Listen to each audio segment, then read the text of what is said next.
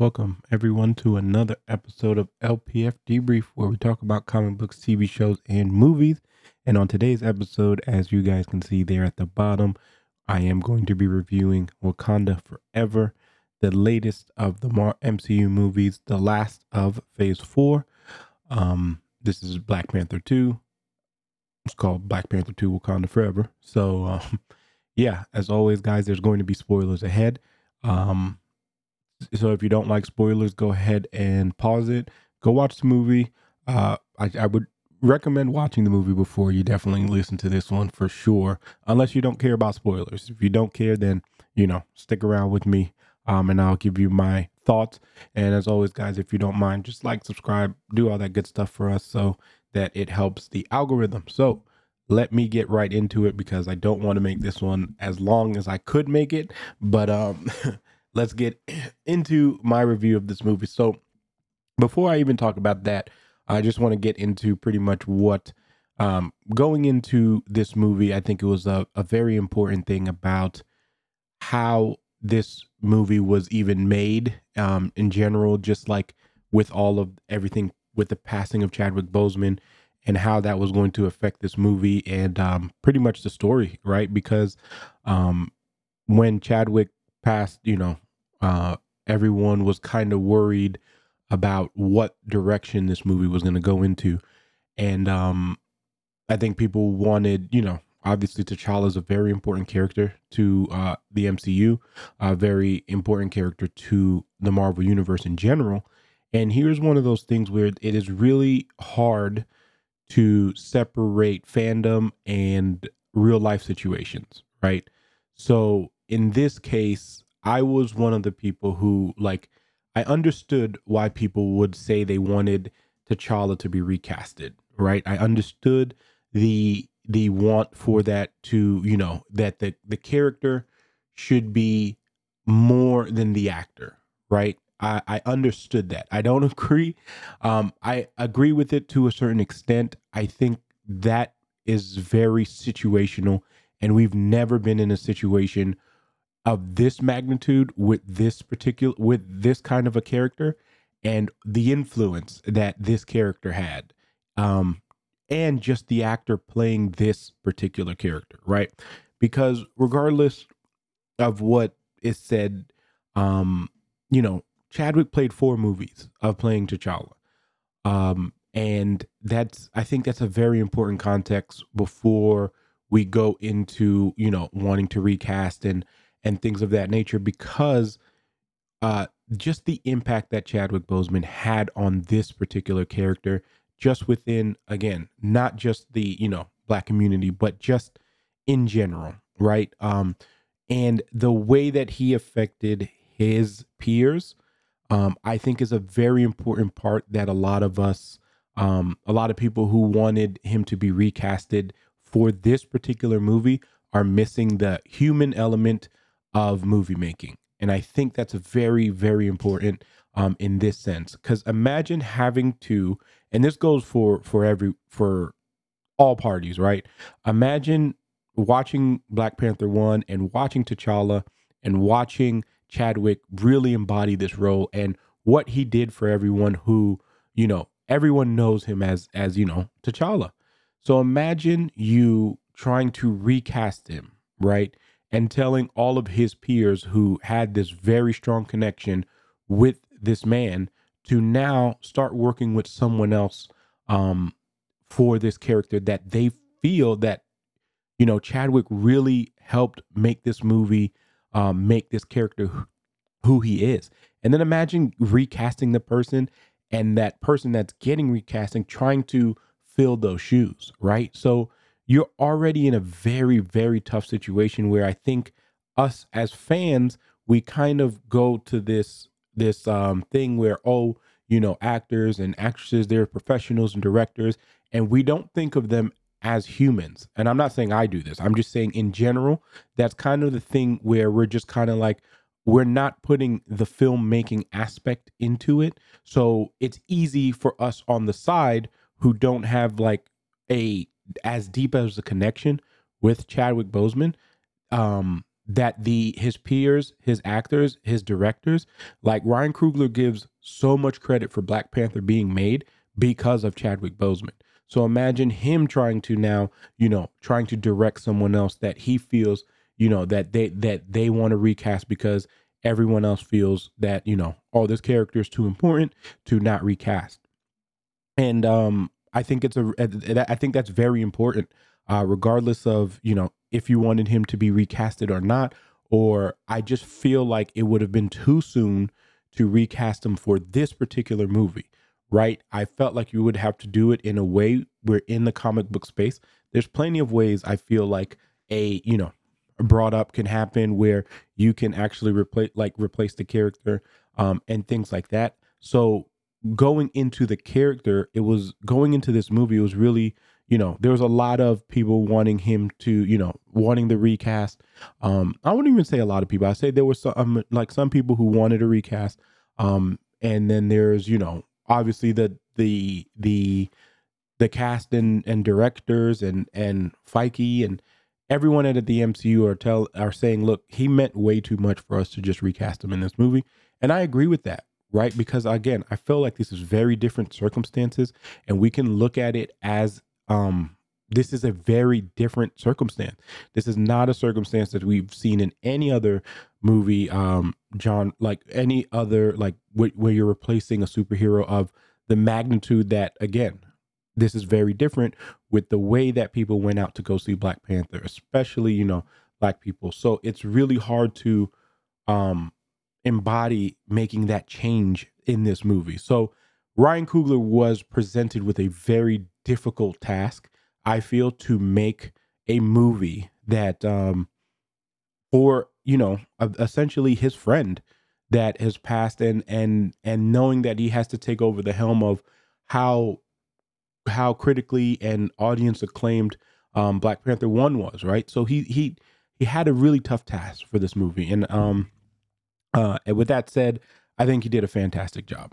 I think he did, with the circumstance that he had, did everything he could to make this movie work in very, very, very difficult circumstances, right? So for him to now have, again, a friend who is has passed on, and who was an essential, piece to making this movie, um it was just really hard to make this movie. So he essentially made this movie as a tribute, and they actually ending up, and we find this out in the beginning of the movie, basically they ended up having T'Challa pass of a unknown illness, right? And they made it very close to exactly what happened to Chadwick, right? Like something that kind of happened out of nowhere. At least for us, right? For us seeing it on the side, we didn't know Chadwick Boseman had cancer until he passed from it. And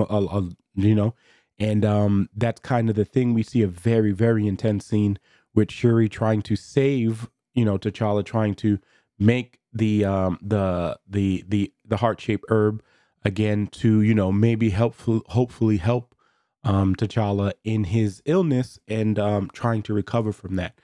And it was a very powerful scene there in the beginning, because they didn't babysit us at all with the fact that we're going to now experience what the death of the character T'Challa is, right? So it kind of reopens that it reopened that just Chadwick's passing, because it's like, man, this character, and it also tells me how Ryan Coogler viewed Chadwick. He viewed Chadwick as T'Challa. So he enough so that that beginning scene was very much what they felt in real time, right? And you could tell the emotions. I feel like all those emotions were real, right? From Queen Ramonda, from Shuri, just the actresses, as far as Shuri. I mean, as far as Letitia Wright and Angela Bassett, just giving you real, authentic like feels, right? And Shuri's like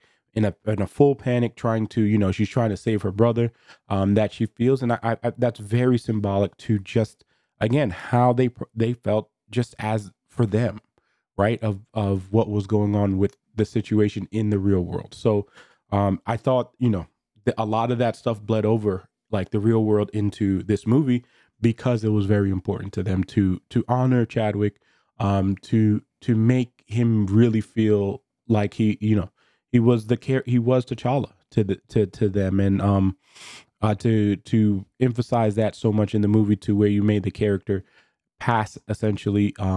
I thought was, the way that they did it was very tasteful. They did the whole funeral basically, and they did just in beautiful Wakanda fashion, just again, and you could see how it was in Wakanda and how T'Challa was revered. And I think it was, again, it was something that we felt also, right? Like, because that's the way we felt. And then you saw that it was a celebration of life more than a funeral. And I thought that was very important to see what everyone was wearing white. They were dancing, they were smiling. I know people were asking like, what? It's because it's more of a celebration of what he was as T'Challa, as king for Wakanda, right? And what he brought to Wakanda. And I think that was a very important thing. They didn't want you to be saddened by the death of T'Challa. They wanted you to feel good about the way that he carried his life. And I think that's a very important scene there. Again, just to kick off the movie, I obviously cried from Jump Street. I was already in tears. And then when they showed the Marvel reel that they normally show in the beginning of all the Marvel movies, where it was just Chadwick, it was very emotional at that point. And that's where that movie wanted to take you. It wanted to take you on this emotional ride because that's where we were going for this movie. There was no if, ands, or buts about that. We were going for a ride that was going to be emotional. We then, after that scene, pretty much we go and we have, a lot to introduce into this world, right? And one of the things that, even before you even watch the movie, you knew that Namor was going to be announced, which came with a lot of criticism because people feel that, oh, he doesn't look like the character, does in the comics, blah, blah. Listen, as a person who reads a lot of comic books, and I used to be like that. I used to be one of the people who felt that the, comics needed to be, the appearance of the characters needed to be exactly the way it was in the comics. I don't think like that anymore, because essentially for certain characters that doesn't matter. Especially like if the character is playing by a different race. It matters in situations, right? And that's a very important thing. Namor's being white does not affect his character if you make a character change, right? And that's a very important, because a lot of people can go, oh, well, what, you can't make Black Panther white. No, you cannot. There's a reason for that. It's the same way I don't think you could ever make Batman black, because his money and his financial being and the way that he is, like, that affects what Batman is. So it's going to be completely different story if you did that for Batman. And I think that's very important. Namor, as being, a mutant and being a character that is underwater, like, and things like that, that doesn't really affect the nature of the character. So you can make him from anywhere. He just has to have what makes Namor Namor. Like obviously he has to have his, obviously, like Atlantis, but they don't call them Atlanteans in this movie. But like he's the king of this thing, and he, obviously the leader of the, the people on the under, like, a leader of Atlantis. Again, not called Atlanteans in this, but that's the important thing that you take from this character. And that's where I'm saying where his race is not going to play a major factor in who is casted by him. So when the casting came out, obviously I wasn't upset. Because I just, I don't associate again, he doesn't have to be white in my opinion. So I don't think that affects his character in any way. So I actually love the spin that they took with Namor, right? Especially when you have the introduction, when you already introduced Aquaman. And again, this is one of those things where real life situations can affect the way that a movie is made, right? Because a lot of us, and a lot of the people I know that really really are into comics and stuff like that, you we can be able to tell the difference.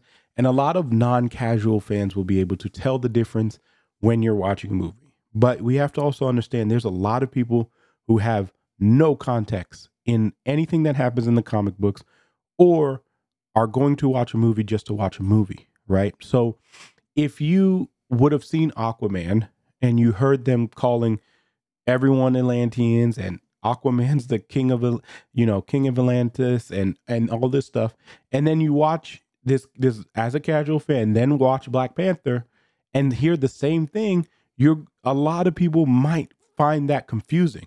So why even bother? Because there's a lot of people who just rope um they just rope comic book movies into one thing. They have no idea what DC is, no idea Marvel is. They're just going to watch a movie and they, if they see things like that, they might get confused. They're already going to be like, well, isn't that the same character? Like, you know what I mean? And it's not, right? Because Namor was first, but obviously they're, very similar characters. But again, that doesn't mean, if people see that on screen as casual fans, they might not understand that. And one thing that we have to understand as being in the minority of comic book readers and people who are actually into that content, we are in the minority of these things, right? So we definitely go to these movies, expect like going to watch these movies, but we're never the majority of the people of the ticket sales. It's just not there. We're not those people because again, what happens is you have to kind of cater these movies to both audiences, which is when you have the perfect balance, is when you can cater it to both audiences, where you can not make the comic book and the people who are into this media upset, but you can also please the common moviegoer, and those are the movies that you'll see are the most successful. So yeah, so as far as Namor went and the way that they did it, that scene basically where it starts off and we just see everyone, I forget the name what I forget what they were called in this movie. It's not Atlanteans. It starts with the T, which I mean I've seen it twice. But the Tolakan, Tolkien, Tol Tolakan, I think it's Tolakan. So that's what their names are, right? So in this movie, and I love the design that they did for them. I loved the fact that when they're in the water, they look human, they look regular. Once they're outside of the water, they turn blue. It very much harped on the whole mutant aspect, which I think is I loved the fact that we no longer have to kind of hide that word or figure out what's going to happen with that word. It's no longer a oh, like he's a mutant, or like we can't say the word mutants, kind of like what they did with Avengers 2 when they were talking about, not even Avengers 2, it was a post credit scene of when they showed Wanda and Quicksilver, and basically they were like, they're special, like they weren't, we're far removed from those times. Now we can actually call characters who are going to be mutants. And I think that's a really cool thing that we are making, and a really cool progress. And again, we're slowly getting to our our goal, one of our goals, which is having the mutants very very prominent in this world. And soon we'll have the X-Men and things like that. So I was glad that we can kind of just call them mutants and call them what they are, which made me really happy. And yeah, so we have that awesome scene. Like I said, they were very capturing in that first scene.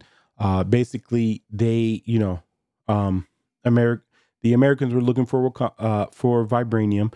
We had a very cool, very powerful scene by Angela Bassett, who was absolutely phenomenal in this movie.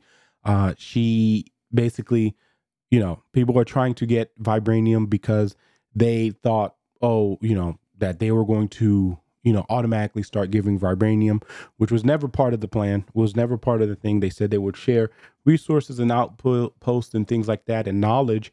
Never said that they were going to. So now, people are trying to go get vibranium from outposts and things like that. And we see a very cool scene where they kind of they blend what's going on. We see someone trying to rob a vibranium outpost.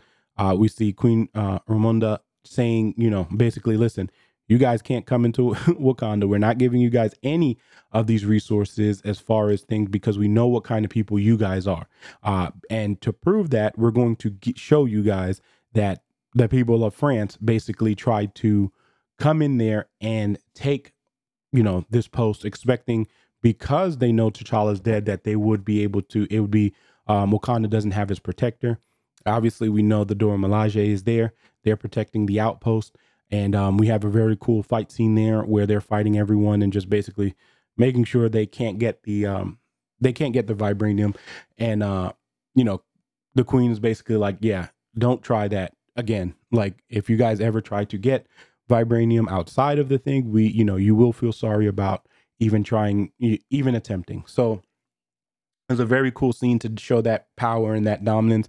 That even though the king is gone, that Wakanda is still is still the strong nation that they were. So, and people trying to take advantage of the situation, just showing you again why they don't want to give them vibranium. So as that after that scene, basically is when we got into um, where we see this machine, which is really important, that is actually able to detect vibranium. We find some vibranium outside of the coast, and basically that's when we get introduced to the Tolakan, and basically we find this machine was made by a child, and again, or a kid that they say. So it's at this point again, if you know who's in the movie, you kind of know who this character is going to be. So just because of again, it's tech related, and there's one character who is a teenager who's very smart with technology, and yeah, and who was already introduced to say that they were going to be in this movie.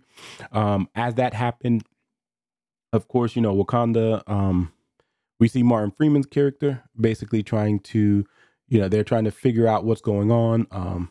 He's trying to figure out like, oh, someone took this thing off, and they basically find out that there's a scientist who made this machine in order to, find vibranium. We then see again going through as all that's going through, we see the whole trauma of, Shuri just trying to get over the fact that her brother passed. We fast forwarded a year, and then her Ramonda takes her to the waters and says basically like, you have to be able to let this go. I know it's hard, and Shuri basically says, look, if I think about my brother like in any for too long, I just want the world to burn. And then we see Namor make his appearance, and he, of course, comes out with his winged foot. Um, and we think, and I thought I knew that was going to be an interesting the first time I saw it. I didn't know if it was going to look goofy. It kind of does at first, but you get very used to it, especially in his action scenes, because his action scenes are so clean, like just the way that they made him move and everything like that. So you kind of have to get used to it at first. But basically, he comes in with an ultimatum saying, hey, like we need this scientist that basically made this machine, because like we don't want people to find out that I have this whole nation down there. So he wants to that's his form of protection. It's saying like, listen, I got this whole my people are down there, and I don't want people snooping around, because we've got vibranium too, but I don't want people snooping around in my neck of the woods because they're looking for vibranium, because that's not going to be a good sign, clearly. So, that whole scene happens, and it was a very important scene there. Okoye the wants to lead this mission to go get the scientist. They want to bring, and she's the one who wants to bring Shuri. And I think again, with Okoye's decision to do that, I get it, right? She sees Shuri as a sister also, right? Because it's the same way that Okoye sees T'Challa. So, and she knows she's hurting, she knows she's mourning. And we see that the queen wants to make sure Shuri stays, right? So obviously with some, you know, being able to talk to her and say, hey, look, I think it'd be good for her, they end up going to MIT, right? Where again they're going to go see Martin Freeman's character, and he's basically like, you know, doing his run, doing his jog.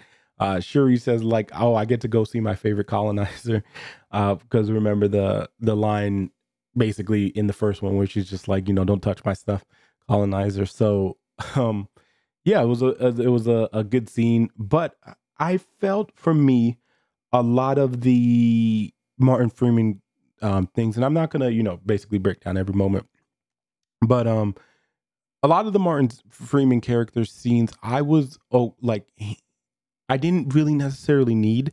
I felt like if anything, this movie was about 15 minutes too long.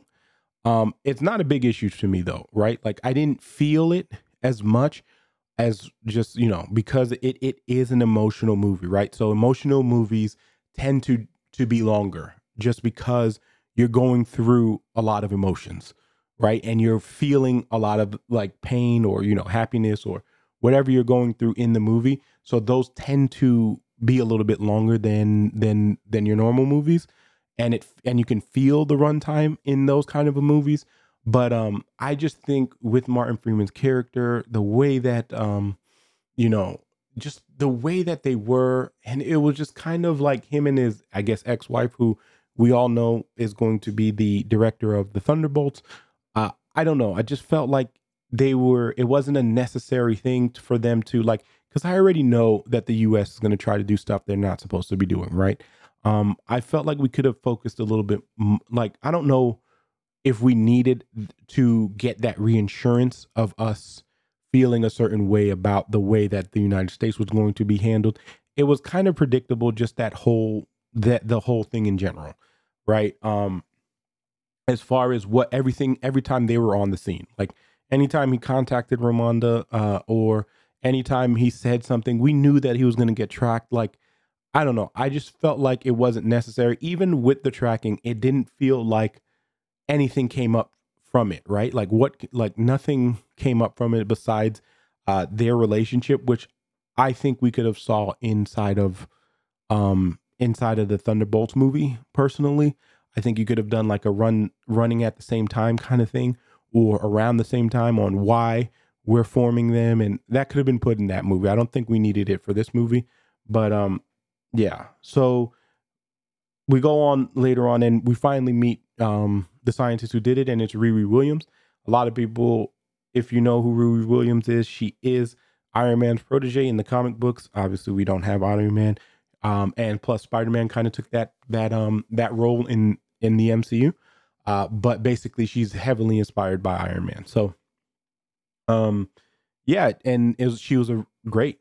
She was great. The way, just her personality, she brought a nice comedic aspect to the movie that I didn't know she was going to bring. Just she was a very vibrant character, very, you know, she was great. She was fantastic. She was, you know, funny. She was witty, you know, and they made her, you know, very smart, which is just like the character. Just, and Shuri obviously is going to understand that, right? Because she can see herself in Riri, just basically this high level tech person, making, you know, these things at a very young age, accepted to, you know, MIT, the best technological school, and the thing is, once Wakanda obviously was open, people started to know the characters, and Riri knows who Shuri is, right?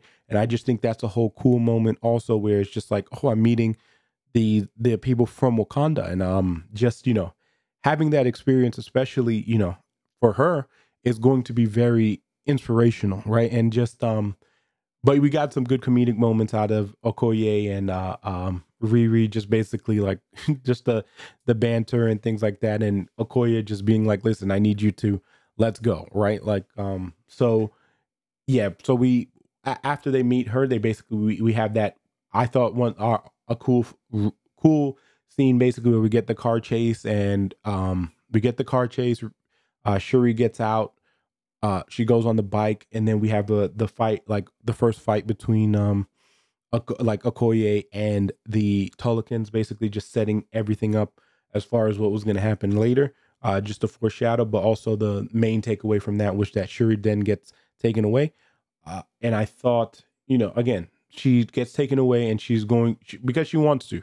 She wants to experience. We all know Shuri's a person of knowledge, always wanting to be able to see what else is going on in the world and not just be, tied to what everything that she sees. So, uh, yeah, they have a fantastic conversation, her and Namor, just basically about what's going on there, and you can see the mutual respect. Right? It's not even about the war or anything like that. It's like I respect you guys for this particular. Like I understand now. Shuri can see a lot of Wakanda inside of the capital city, right? So she understands what this looks like, right? What everything is. And I mean, again, let's uh I'm going to say his name wrong, but Tonach Huerta was fantastic. He did a very good job at being pretty much how Namor is, right? Very Namor is a person who cares deeply about his people, right? He cares about his people. He has no care for the surface world, but he cares about his people, and he cares about making sure they are, protected, and they're, very, strong characters and strong warriors, because he doesn't want them to suffer the same fate that he did as a kid, where when he went to go back to get his mother and to bury her, that, they were trying to colonize his homeland, and he didn't want that for his people. So he does a really good job at he did a really good job at playing the asshole, like when he needed to, because that's what Namor is. Like no matter what anyone says, Namor is an asshole. And but he also had a nice wittiness to him. Even with his comedic lines, he was well delivered. I think the representation of Mexican culture was fantastic. Just the paintings and the way that they made him, artistic. Like he wasn't very, and just the way that they presented themselves and the jewelry and things like that, just very well represented. And like I said, I prefer those. I love culture, and I love seeing different cultures, and to have a character, who didn't have all of this, right? They didn't have this culture in the comic books, and now we're giving this character this, stronger backstory. I feel, I think it works really well. I think, again, he has something he really has something to protect right now. He's protecting not only the things of Tolokan, but also just the again the culture of that is completely different, and I think they did a really good job at just establishing that. And even in that conversation where she's just like, they're basically like, you can't just take, like we can't, I'm not going to side with you because of, your guys' fear on this. Like I understand what you're trying to protect. And Shuri says this, I understand what you're trying to do here, but it's very, there's also different ways to do that, right? And Namor just says, I mean, I see it my way. Like if you don't want to do that, then that's, unfortunate that we can't be allies, because like if you're not my ally, we're fighting. So during that time, obviously, the queen wants, introduces, the queen needs someone to save thing, because Okoye does get disbanded. She needs someone to save Shuri, and we call on Nakia. And Nakia's in Haiti, which, as you get, I don't know if you guys know, but I mean, who, depending on who's listening, but I'm Haitian, so seeing, Haitian culture, there was a lot of nuance to what we are watching, because a lot of people know Haiti for, being the poorest country in, the this hemisphere. Just, just there's a lot going on, but to see, I really appreciated this, because Ryan Coogler showed a side that, a lot of people don't see of Haiti, right? And the fact that Nakia and Lupita is speaking Creole, and again, representation of these things, they do hit different, especially when you're seeing your culture, or in a light that you normally don't, right? So shout out to Ryan Coogler for even putting, Haiti. That's not a place I thought we were going in this movie at all, and I was very happy to see that. Um, but yeah, so that whole scene was, very nice to see. But yeah, she ends up saving. Gets put on this mission to go make this save. And I mean, shout outs to Lupita knowing like five different languages, and she just like Spanish, Creole, English, Wakanda, Tolkien, like Tolakan. She just like everything. She just speaks every language, and it was great to see that. I also like how they varied the languages too, right? Because if you in the subtitles, you would see that if they were speaking Wakandan, it was in yellow. If they were speaking Tolakan, it was in blue, just so you could like see the difference. I thought that was fantastic. Obviously, she goes in and saves. There's a casualty. A casualty means war. And then this is where I felt the movie really, really, really picked up was here because obviously we're going to war. Namor's going to find this and he's going to be really upset, and they're going to attack Wakanda. And we know, people with Shuri gets saved. Everyone's on high alert at this point. We see M'Baku. Great. Love seeing M'Baku. Always a great character to see. Very funny. Winston Duke is great at the role. He embodies that role really well. He, has this great comedic timing with the character, but also when he needs to be serious, he can be. And I think he plays that role to perfection. And I understand why we can't see M'Baku as much, especially in this movie, just because he's so good at the character that and I don't feel like they diminished or sacrificed his character or his timing at all. I just feel like it's harder to continue to put him into the movies, like for a more extended time, because he can easily just take the role, right? He can take the role.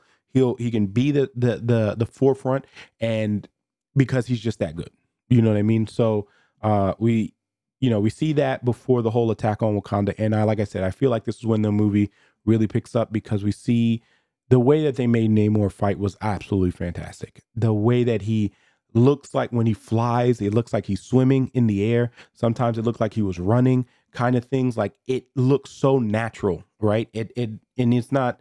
It's just something that you would be like, okay, someone who's used to swimming would move the same way in the air because that's just what he's used to doing. And man, it looks so cool. Like him taking out those ships and everything like that. That's when I was like 100% sold on. I was like, okay, well, we've made Namor look cool. He looks great. Like just the way that he's fighting, the way that he's attacking, the way that whole fight scene went, just with the water being taking over Wakanda and things like that.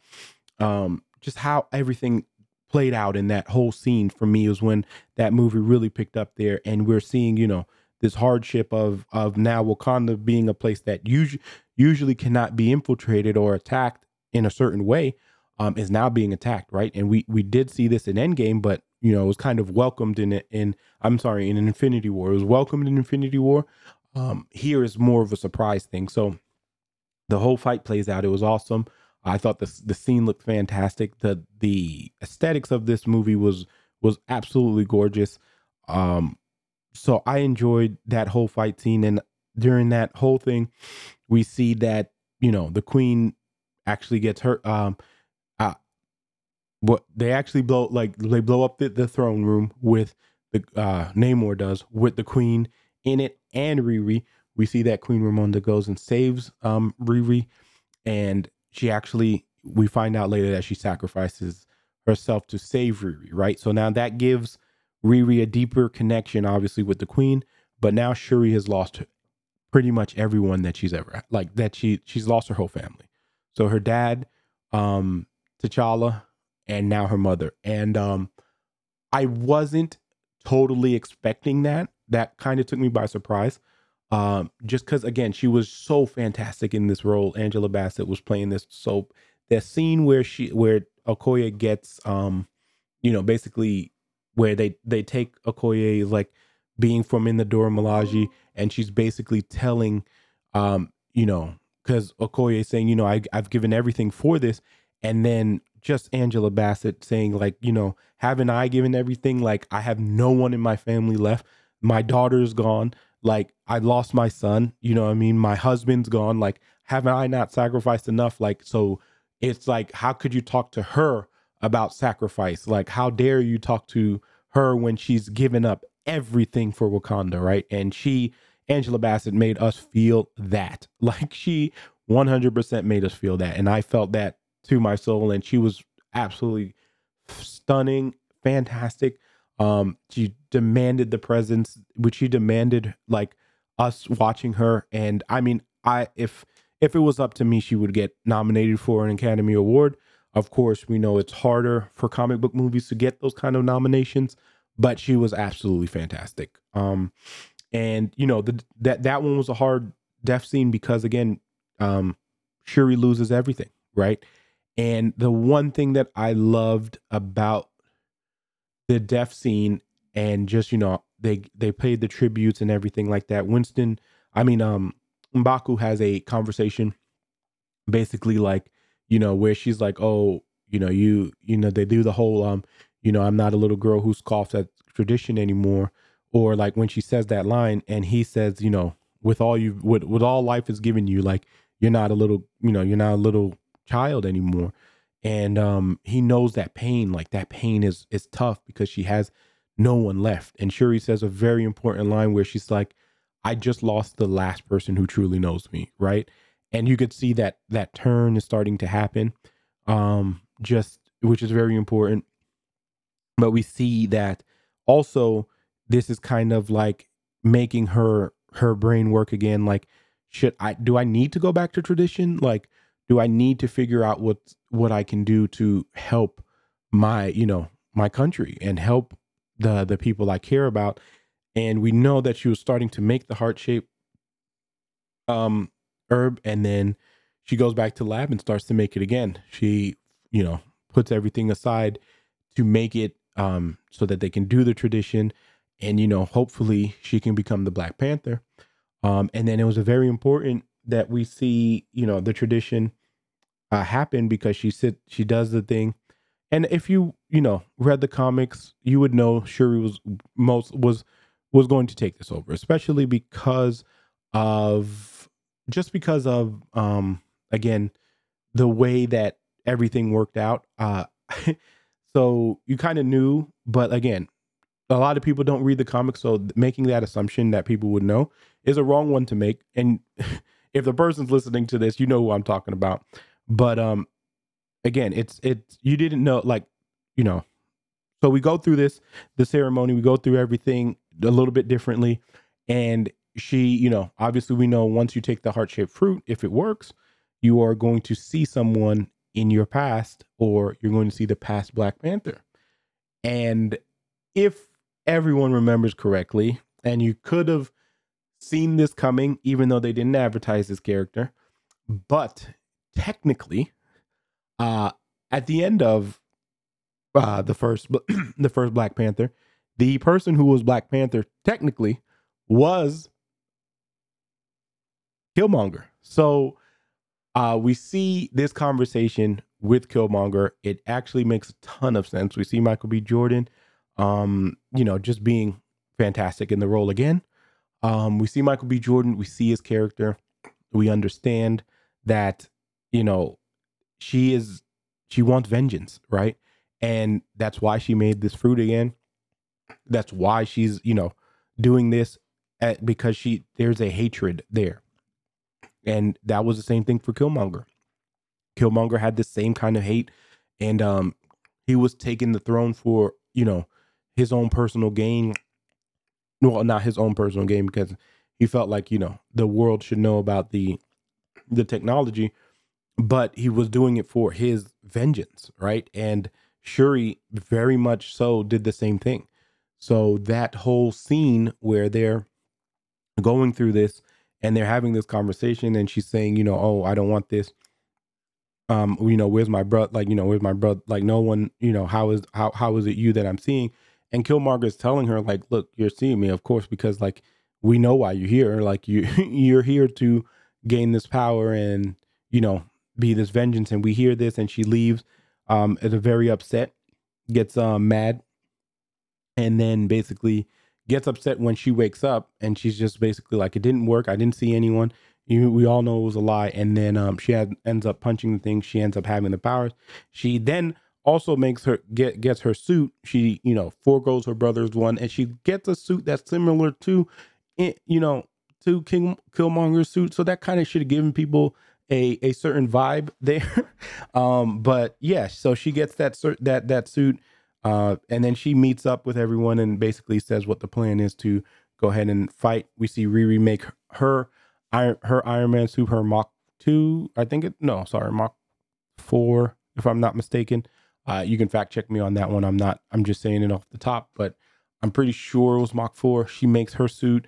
And then we have the big showdown, basically, of, what's going to happen with, Namor and and now Shuri as the Black Panther. Uh, Again, very beautiful fight scene. They fight over the water. I thought it, again, aesthetically looked great. They find a way to, obviously, with the combination of Riri and Shuri, find a way to disable Namor's powers by drying him out, which makes a lot of sense, right? Because she's always going back and forth into the water, stuff like that. So yeah, the whole fight on the beach I thought was great because Namor was still winning the fight, even though, because he's more experienced than Shuri. At the end of the day, he should be winning that fight. He should. Shuri's only able to keep up because Namor is not at full strength. So and it makes sense, right? Like that whole fight scene to me makes sense. Uh, it was a very important fight scene. We see everything going on to the thing. We do see that Okoye gets the Midnight Angel title and costume. The Midnight Angels is a comic book reference. They don't have those suits though, which I I don't know how I feel about the suits. I didn't love the suits. I understand why we had the suits, just because you're fighting people who have superhuman strength and you kind of need to think, but you're also having other people fight people with human strength. So probably we didn't need the costume, and you could have probably just called them the Midnight Angels because they're the banished Dora Milaje, or you could have just made a sub branch of the Dora Milaje. I feel like we could have done it that way. Either way, that's okay. Um, I think it would get a little bit getting used to the costume. I wasn't the biggest fan of them, but yeah. So we see that again. That fight plays out. Basically, we're having two fights at the same. There was a sick transition where it went from the fight scene on the beat on the desert to back to the thing where Ryan Coogler does this transition through the water. That looks fantastic. If you guys watch it again, and yeah, that fight scene, we also see Namor stab Shuri, and I thought that was it. Like, I knew Shuri was going to come back, but it's also one of those shocking moments where it's just like, oh snap! Like, it kind of like takes you out of your, oh, this is going to happen thing, because I didn't think that stab was going to happen. And Shuri basically starts looking back at just all the things and seeing that what's going on and trying to fight this whole scene. And then she, that happens, and then she ends up toughening it out, taking the spear out, stopping Namor from getting to the water, ends up burning him with the ship on his back, and basically is going in for the kill. And then again, like I was talking about earlier, before she does that, she basically tells him to yield, and kind of, well, before she tells him to yield, she tells him, like, she's seeing the resemblance of his city and her city, right? And her country, and seeing the similarities and seeing the children and the technology and all that stuff, and not wanting to be vengeance and being more like her brother, right? And just also just seeing, again, like, just wanting to, that's not what her mother would have wanted. That's not what T'Challa would have wanted, for you to kill this guy. And basically, she tells him to yield, and basically lays out what she would want. Okay. And I thought that was a really cool scene because she's basically seeing Wakanda, and she's seeing the similarities, and why, if he gets killed, how those people could be lost, especially with the way that you just lost T'Challa, right? So it kind of goes full circle to where, like, why am I going to take away their king, or and then leave these people out to fend for themselves. Like, it wouldn't be the right move. So we end up seeing that whole fight scene happen. Um, the yield happens. They go back. They kind of Namor tells everyone to chill. Let's stop fighting, and that kind of starts the wrapping up of the action scenes and everything like that. And now we're just gonna go into pretty much the sad stuff and how everything Riri be was in her suit, helping fight and stuff like that. And then we get back to Wakanda, and Shuri's like, we can't let you take that suit, which obviously she can't go in with a full Wakanda suit, because that suit's going to be too OP, especially because she's having her own show. We know she doesn't need that for her TV show, like, because that's a bit much. And then, yeah, but you see Shuri makes her a car and obviously wants to keep in touch with her. So that way, that relationship. And I thought they handled that whole situation good, because I didn't know how they were going to incorporate Riri into this story.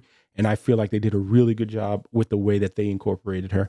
So I thought that was a nice touch. And we just see, people, like, all these stories getting pretty much closed out. And Nakia wants Shuri to go back to Haiti to, kind of see things. And then we see the ritual again, right, where the Black Panther ritual happens. And everyone, all the parties are there, and they expect to see Shuri. And then M'Baku actually comes out, and then he says, I want to be, I'm putting my hat in for ruler, which I think works perfect, right? He should be the ruler of Wakanda, especially while Shuri tries to kind of, understand what's going on and kind of like planning the heart-shaped herbs and stuff like that. So I'm not sure she's going to be, how long she's going to be Black Panther for. I think they kind of hinted at that, we might see a little bit, we might see something different. Um, we might see, she might play it for a little while, but she wants to take some time, obviously, of all the things. And then she goes to Haiti. She does the ritual that she was going to do with her mother to finally close that chapter. And then we see the flashbacks of Chadwick and just all the scenes in Black Panther 1. And that was a tough one, another tough one, because I was crying with her. Like, again, this movie was very much about just hardship and the way that you have to handling grief, just how to, you know, how to handle grief in such a tough situation, right? Like, it so much more than just again, the passing of Chadwick. It's just this movie was about grief and how someone can be broken down and what grief can make you do if you don't handle it correctly, and just life in general. It Ryan Coogler, like I said, with the situation he had, just did such a phenomenal job that, of just exploring these different kind of things. And I thought the movie itself was, really good. The movie was fantastic in my opinion. Just how it tackled all these issues. And it, at some points, again, it really didn't feel, even the way that this movie was shot didn't really feel like a Marvel movie at times, until you were seeing the characters. So yeah, it was a very interesting with the way that everything got portrayed. And we see her do that ritual, we see her crying, and then our mid-credit scene is Nakia showing us her child, who is, whose name is Toussaint. And for those who don't know, Toussaint is one of the Haitian founding fathers. So in 1804, so it's a very heroic name, especially in Haitian culture. So that's why Shuri says, that's a very beautiful name. That name has a lot of meaning. And you know, basically we find out that T'Challa had a child, right? And that made a lot of sense because it closed up the whole gap of, why Nakia wasn't in Endgame or in Infinity War. He kind of, was on she got sent there for a reason, because he didn't want her to have to deal with that while bearing child. So it gives us a closure on where she was during that time. And I think, very important. And then when the obviously Shuri sees that she has a nephew, And basically, he says, well, Toussaint is not that's my Haitian name, but my real name is, my Wakandan name is T'Challa, and I'm son of King T'Challa. And obviously, all of us. I mean, I broke. That was the just more tears for us. And this was the way they were going to do the recasting, right? We don't necessarily need T'Challa to be grown right now, especially with that situation. But this is, I think, a tasteful way of doing it because, again, we have to put in some of the real world elements into this. You now give us a child named T'Challa also. He can still very much get into the same kind of, things that T'Challa was supposed to get into, just because the way that the story was played out, the way that the movie was played out. Because now anything further on, it can still be related to this, especially because if you're planning on doing movies for as long as they plan on doing movies. And again, you do have the whole element with, Kang arriving and the way that time can now be fluctuated because we can have a scenario where T'Challa's kid is grown, or there's a bunch of things you can do that if they wanted to. This is a good way to do it because then it makes it a little bit more easier to transition because it's his son. Um, as far as being the person who takes over the T'Challa role. So I think that was a good, tasteful way to do it.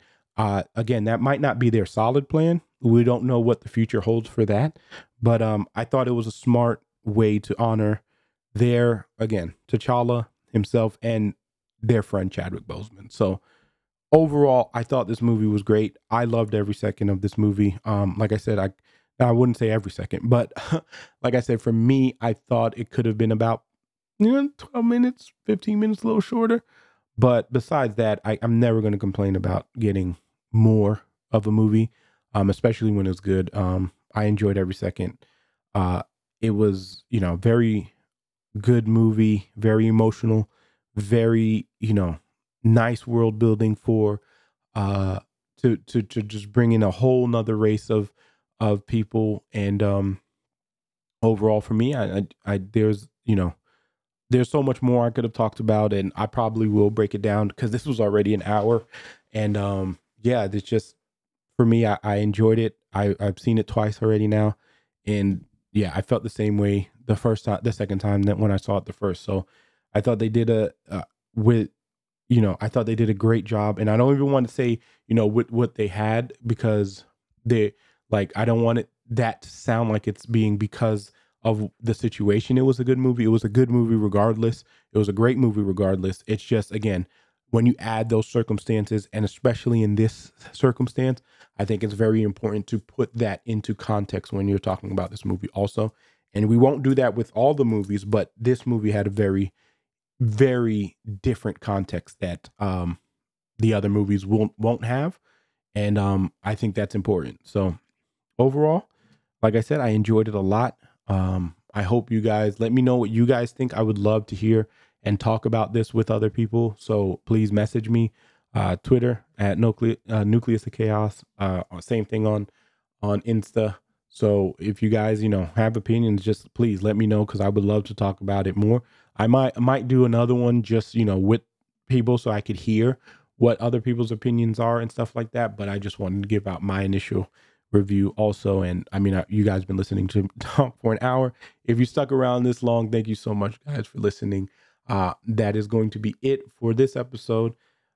Again, if you guys like the content, please like, subscribe, do all that good stuff. And review on the podcast networks because that helps also. So until next time, Fire Team out.